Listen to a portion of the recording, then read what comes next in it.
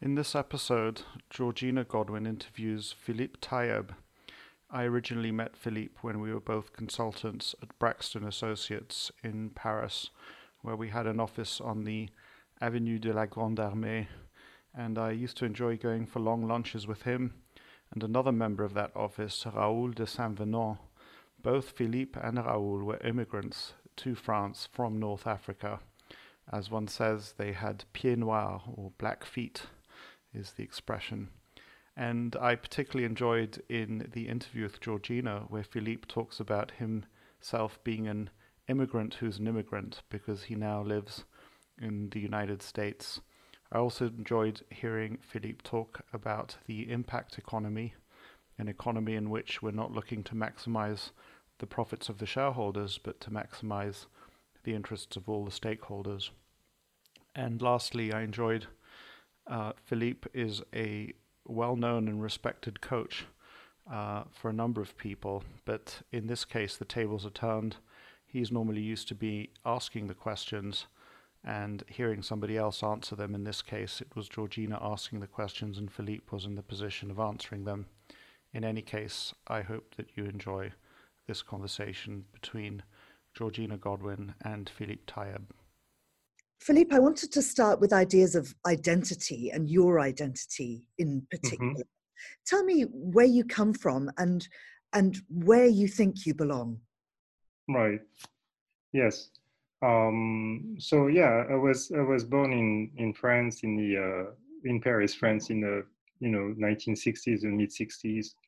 I think that my name in a way is a good summary of my background and origin. So Tayeb is a fairly common first name and last name in North Africa and in the Middle East. My dad was born in Tunisia, so my father's family is from there, from like centuries ago, and he came to France in the late 40s, early 50s. And Tayeb, happens to be an Arabic word. Actually, that means a few different things. It means okay, well, sweet. Even when I was in Morocco, I was told one time I was told that it meant wise over there. So I thought, oh, I'll take it. I'll take wise. It works for me. It's a really positive So name. Yeah. right, exactly, right. Like yeah, it's growing up in France, but like with a foreign sounding last name, Arabic word. My dad being an immigrant, we happen to be Jewish in my family on both sides. And Philippe is a very Christian common name. You have variations of Philippe in every European language, with its own spelling and pronunciation, right? So I think that it can the choice of first name. I mean, I never discussed that with my parents, but my sense is that the choice of first name was also that we part of this society. We typically as a minority family, as an immigrant family, you want your kids to work hard and to integrate and not to stand out, just to stand out maybe by being good in school but not otherwise. So I think it was very much that type of mentality and feeling we had when we were young, my sister and I. So it was interesting for me, I think, to grow up as a kind of a double minority. I was very aware, let's say, of the difference that there could be, when you had like a very French sounding name like Martin or Gauthier or the usual suspects, and then having a foreign sounding name, especially one that was not European. So yeah, so I think I felt very French, but at the same time, we we knew. I mean, I was part of minority groups, and it gave me also a sense of power dynamics. Who had power, who didn't, and I think like in Britain, because France was a formerly a colonial power. Paris in particular, like London, was a very diverse city in terms of like having folks from all kinds of different backgrounds. So it's also let's say being part of that sort of a global community, in a sense of growing up, surrounded by folks from all origins and all backgrounds. I mean, not necessarily in my neighborhood. So that's the other thing also, is that I was fortunate to grow up in a neighborhood that was fairly privileged, and you didn't have to go very far in Paris.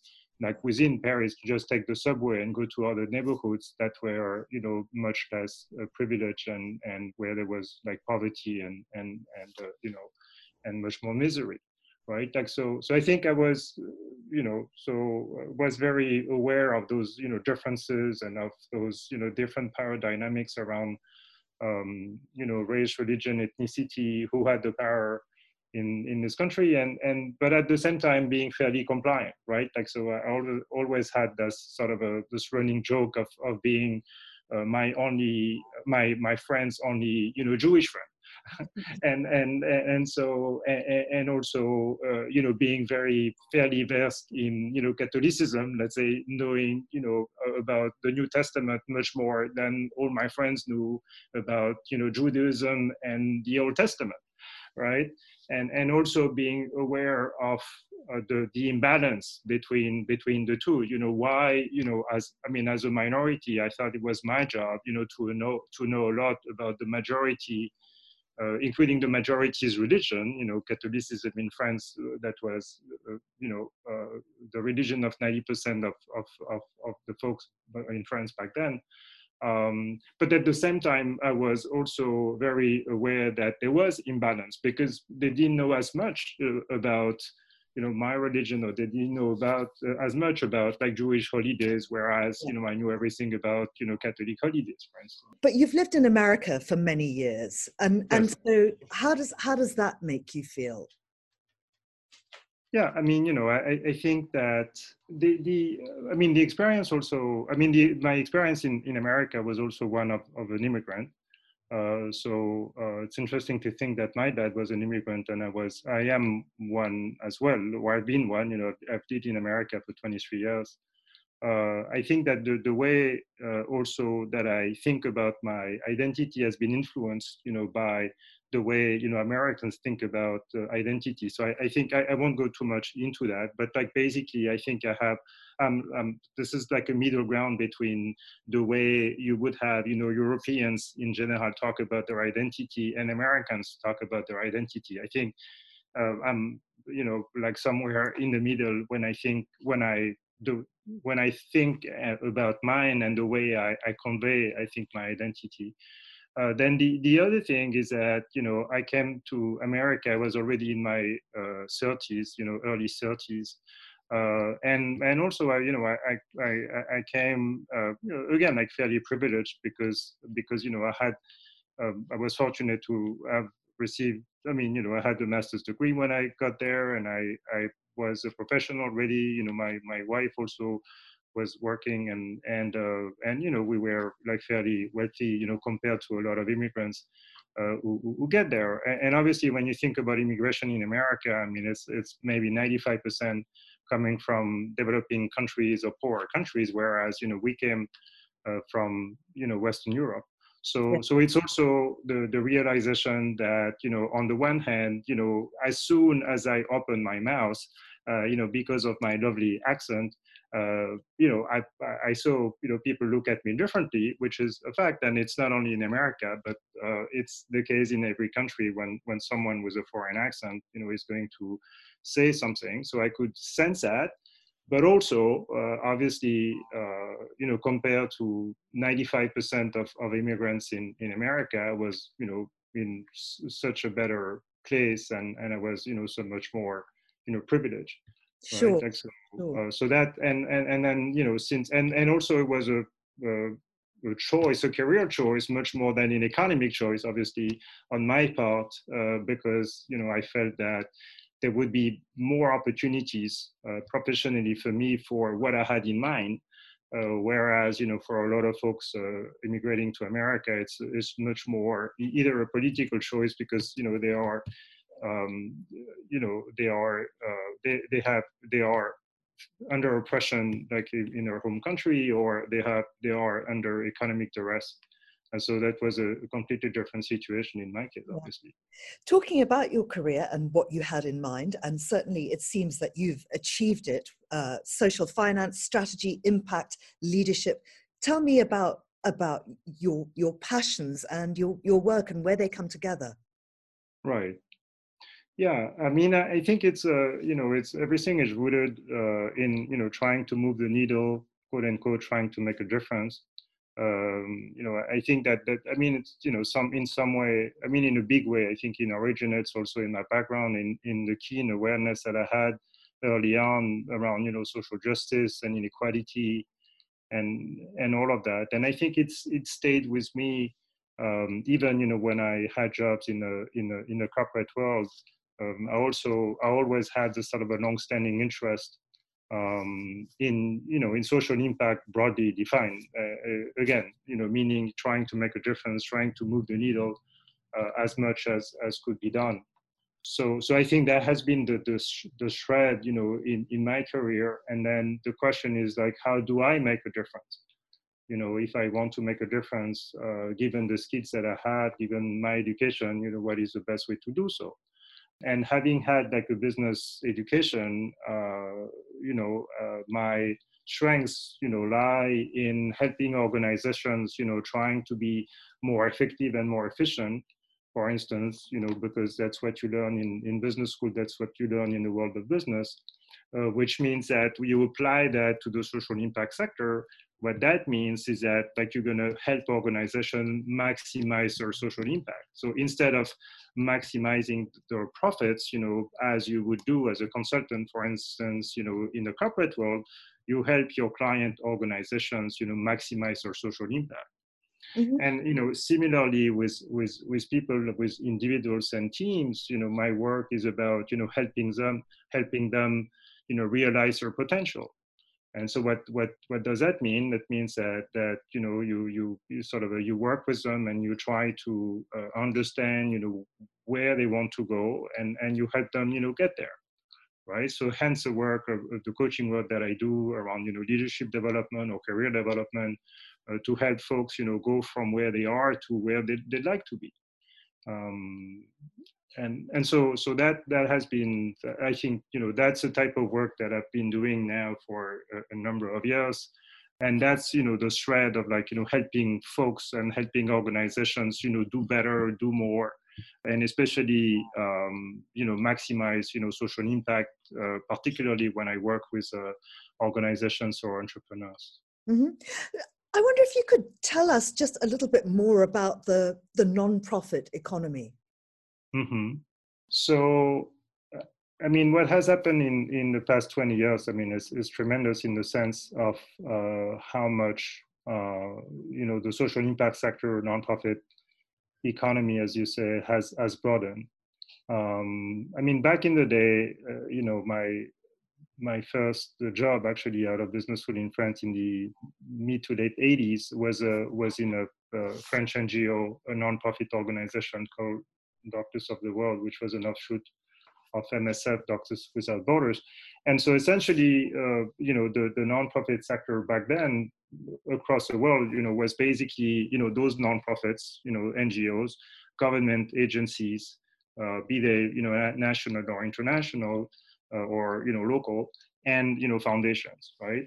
And you look at the nonprofit sector today, and I would say the social impact broadly, because, it's beyond, nonprofit today. You're going to find, impact investors. You're going to find, what you can call, social enterprise startups. Meaning, when you talk about, social enterprise startups, what they are is they are, like bona fide, for-profit, companies, but that seek to make a buck, make money, but also make a difference in this world. And that didn't exist, or almost didn't exist at all, even 20 years ago, right? And so concurrently to the emergence and to the rise of those social enterprise startups, you've seen the emergence of impact investors that invest in those companies with that same dual objective of getting some return for their investment, but also measuring their success by seeing, the difference, that their investments, that those companies are going to make in this world. Yeah. So that has been like the main, shift, let's say, in the past, 10 years. And there's been a lot of convergence, let's say, going on.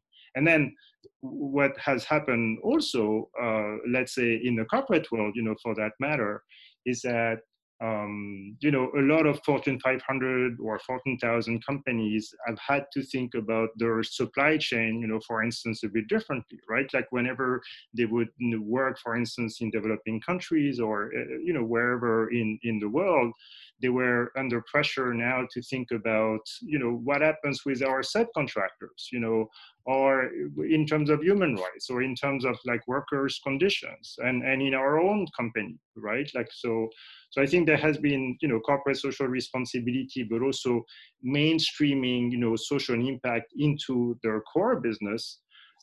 Because there has been that pressure from consumers, from advocates outside the corporate world to do so, and you see now that big time CEOs, a lot of those big honchos in the corporate world have said that the role of the corporation is not only to maximize shareholder value anymore. So they want to maximize shareholder values for their shareholders, certainly, because that's how it works. But also, they understand that they have a role, as a citizen of the world, and that there is more, that they have to do, that the mandate is also about, creating that social or societal value. And that also is a tremendous change, and it goes beyond, the borders of the nonprofit world, the nonprofit economy, as you would describe it, or as it existed even 10 years ago. Yeah. And now a lot of your work has been bound up with the environment. Yeah. So the irony there was that I was recruited by the CEO of the Nature Conservancy, which is a large U.S. based conservation / environmental organization out of Harvard Business School, because that's something that this gentleman John Sohiel, who was a tremendous leader, wanted to do to build his leadership bench, at the Nature Conservancy. The irony there was that I was very interested in joining a large, U.S. nonprofit, because I felt that contrary to a lot of organizations in Europe, for instance, there was like a profound focus on efficiency and effectiveness, which were important to me, those two notions. But the irony was, like, I didn't know much. Well, I didn't know TNC until I came to America, number one, and I didn't know much about conservation and the environmental protection.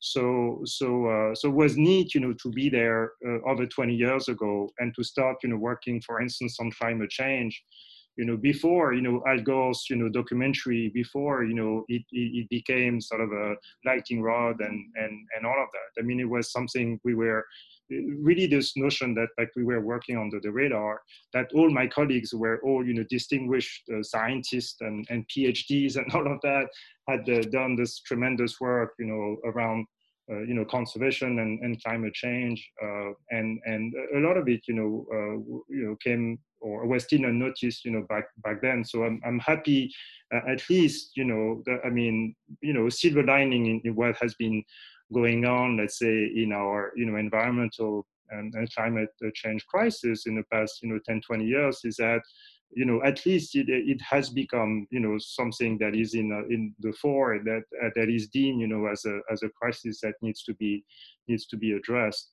And yeah, like the Nature Conservancy itself, was a fascinating organization, because they had like a specific strategy around conservation, which was basically, we want to conserve, land by protecting them, right? And so essentially what the organization did in the US for many years was, acquire land that they wanted to protect. And that strategy has changed today, has shifted, has evolved, towards more partnerships. But there is, certainly much more to say about that, about the strategy that they had, and how it shifted also towards integrating sustainable development and development issues and socio-economic issues in the way that they saw that they did conservation.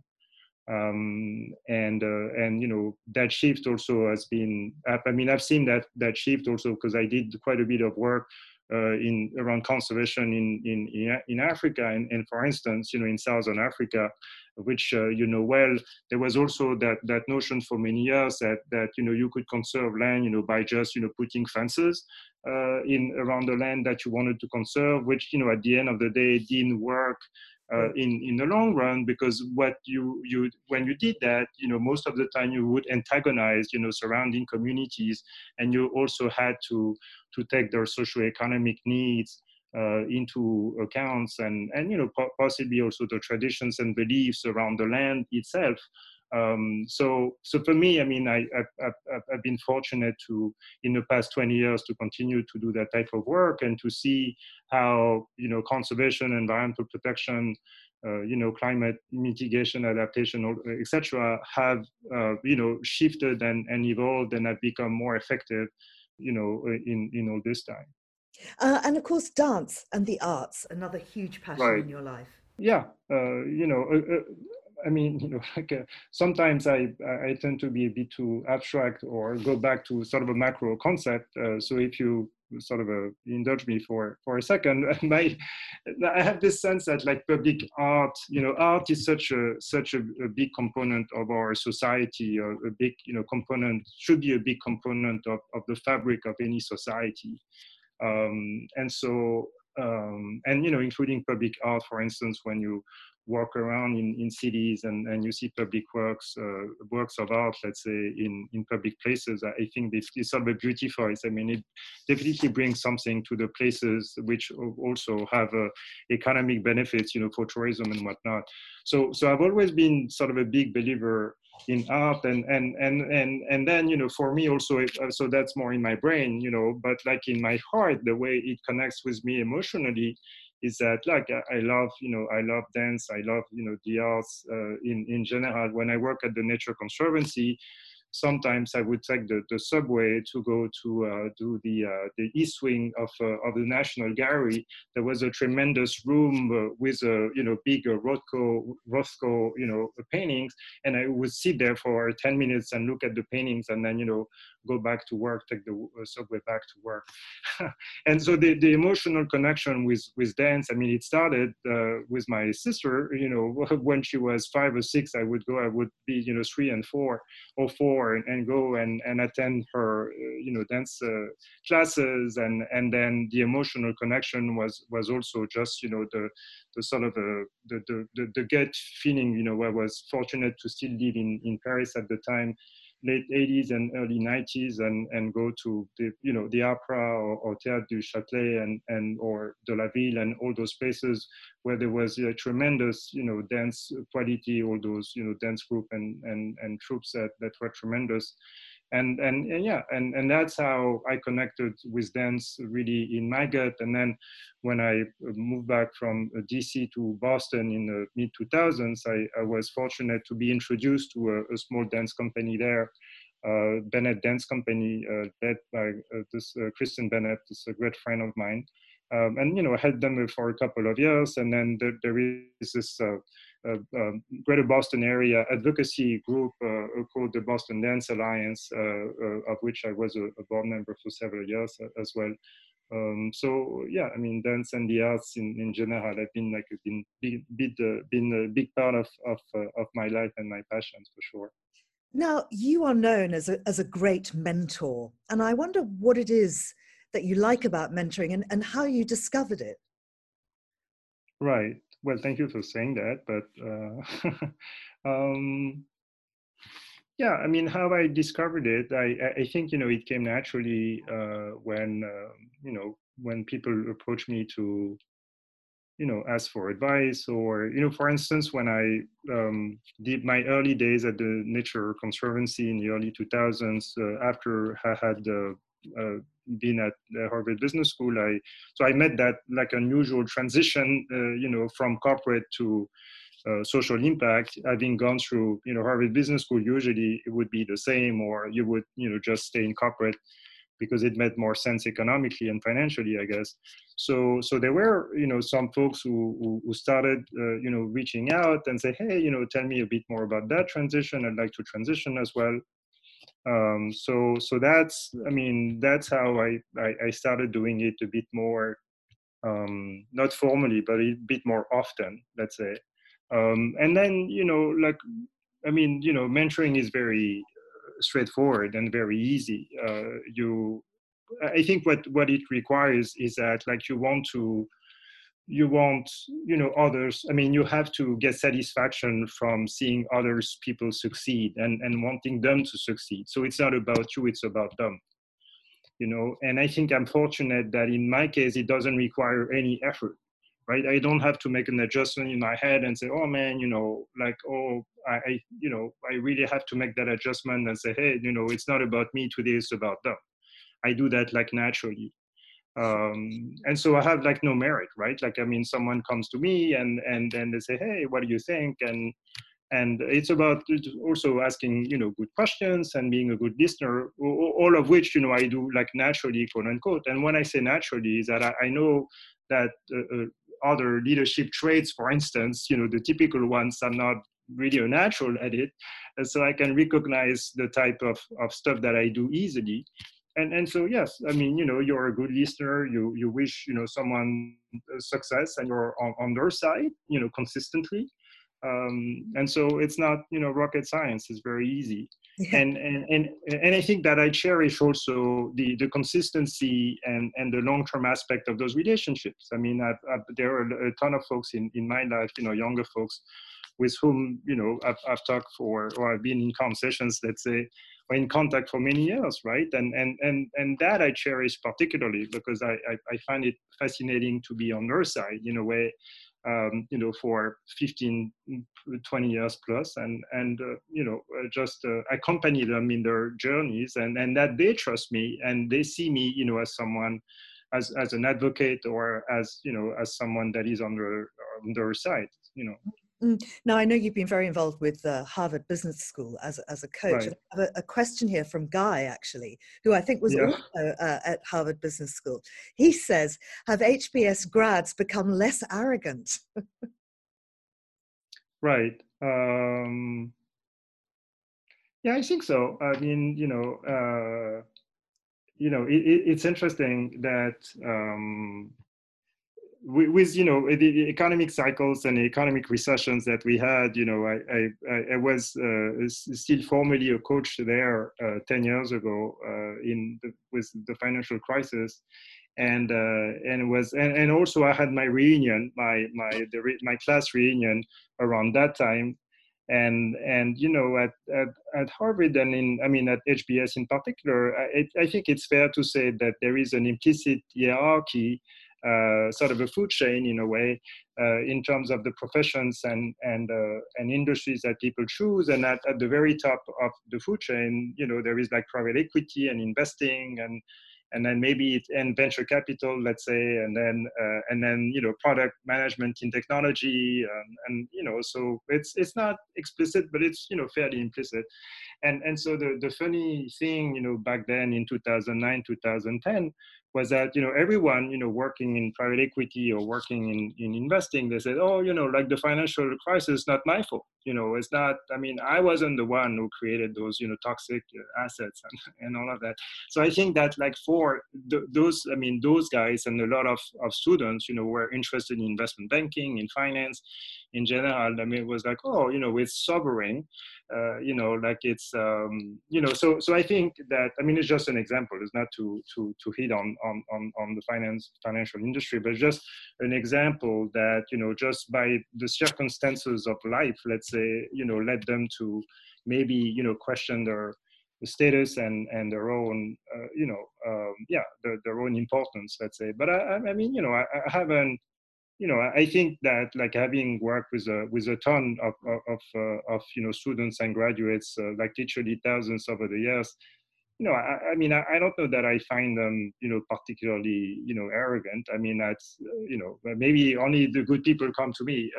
It's not true. I mean, I'm joking, but no, I think that in general, they are fairly good people. But in my job, I mean, I always felt also that my job was also asking good questions, meaning, for instance, when I would hear something outrageous like, oh, to have, I mean, a 25-year-old who would tell me, hey, well, I have to at least make 250,000 a year, dollars a year. And, I would say, just FYI, let me remind you what the median household salary is in this country or in the Western world. If it's more about 50 and you say that, by age 25, you at least have to make, 250, just for you to be aware of where you would stand. And usually, I mean, those folks would not, come back and talk to me. So I didn't know exactly what happened to them. So maybe they said arrogant, I don't know. But I think I always saw that as my job was to say, hey, okay, well, be aware of where you are and where you stand, and compared to the rest of the world, because the world is not only composed of folks who are exactly like you and who are as intelligent or as driven or as accomplished. Mm-hmm. I wanted to just look a little bit to the future. I mean, you concentrate a lot on helping individuals and corporations, and I just want to look a little bit more at government level and the future of both France and the US. Obviously, we've had a change of administration in the US. Right.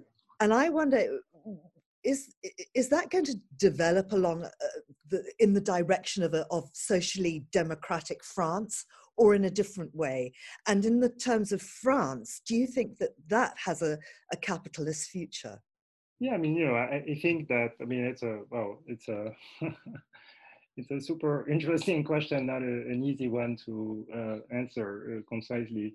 No, I think that, like, I would say one thing about democracy to, just as a first point, which is that, like, at the end of the day, when you consider, Western Europe, you realize that maybe only in Germany and France, you haven't had, far right or far left, governments actually, or parties actually winning, general elections. Even I think in the UK, obviously I don't know the UK situation as well as you do, or many other folks out there.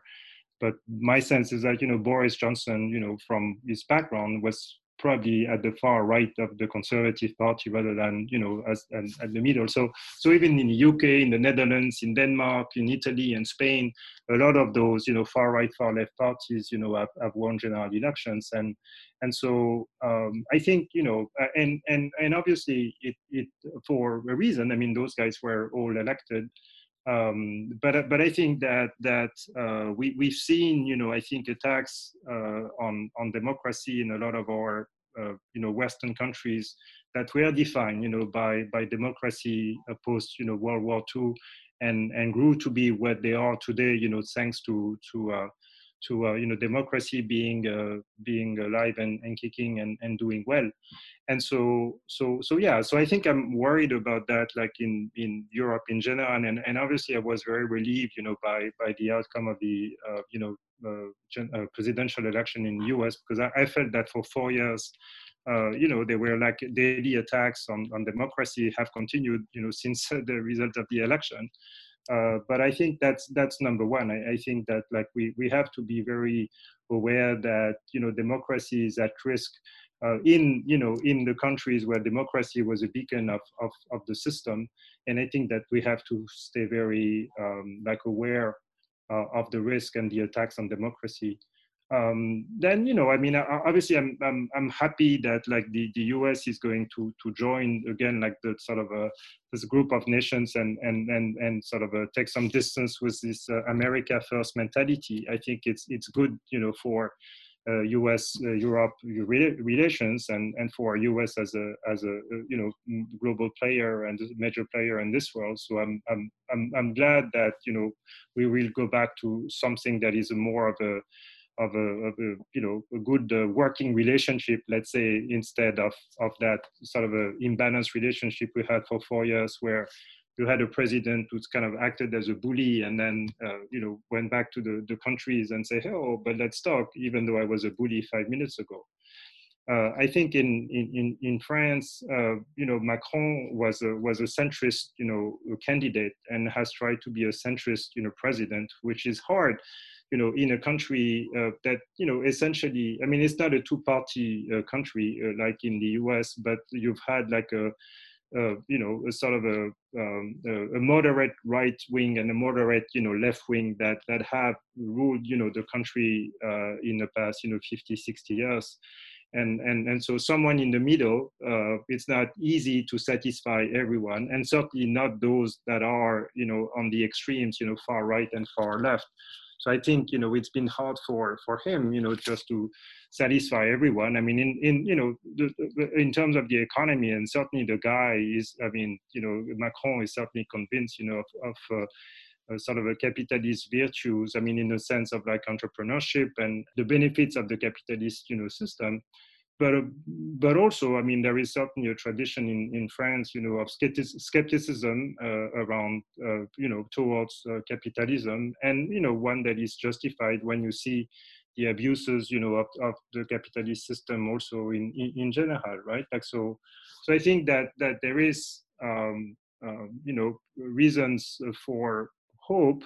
At the same time, we know that with the COVID crisis and the extreme pressure that has put, financially on our, governments in general, and the deficits that are going to be public deficits and debt flows that are going to be created, by those by the policies just to keep everything and everyone afloat. I think the next few years are going to be challenging. Right? Like, so if the next few years are challenging, economically, a lot of folks, will be dissatisfied with their own economic status, and thus are more likely to be drawn, by populist or extremist, discourses about, hey, like, go vote for us because we have a radical solution, to solve all of this, which obviously is baloney, most of the time. So, I think I'm somewhat optimistic, mostly because of the outcome of the U.S. election, and will be more, there will be a better discourse between the two continents. But certainly there are reasons also to still be concerned about the next 5 years, mostly because of this COVID crisis and its consequences. Philippe, it's time for us to wrap up. I'm just wondering if there's anything that you have a burning desire to say that I haven't asked you about.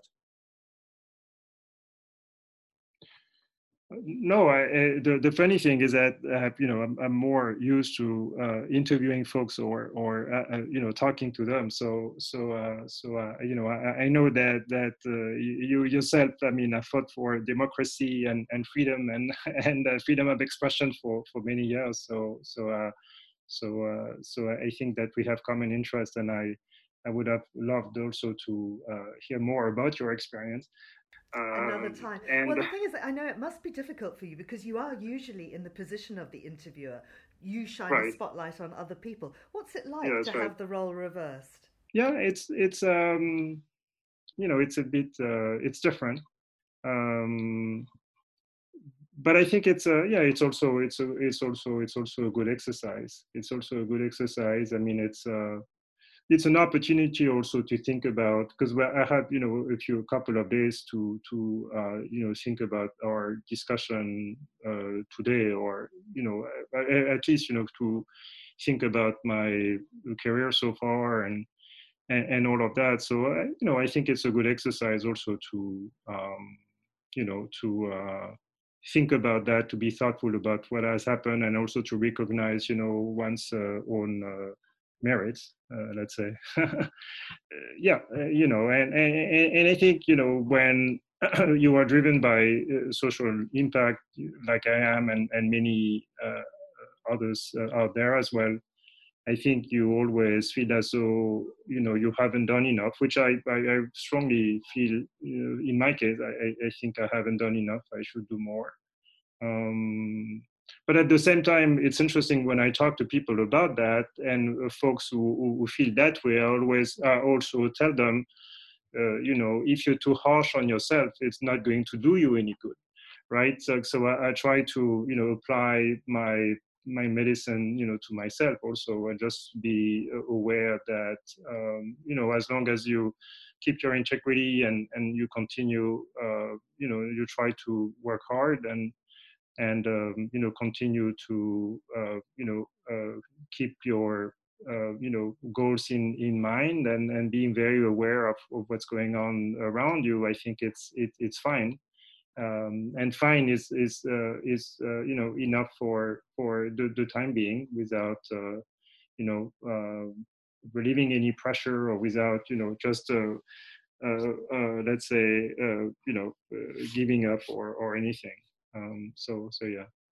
Philippe, I've enjoyed our conversation very much. Thank you. Yeah, me too. Thank you, Georgina.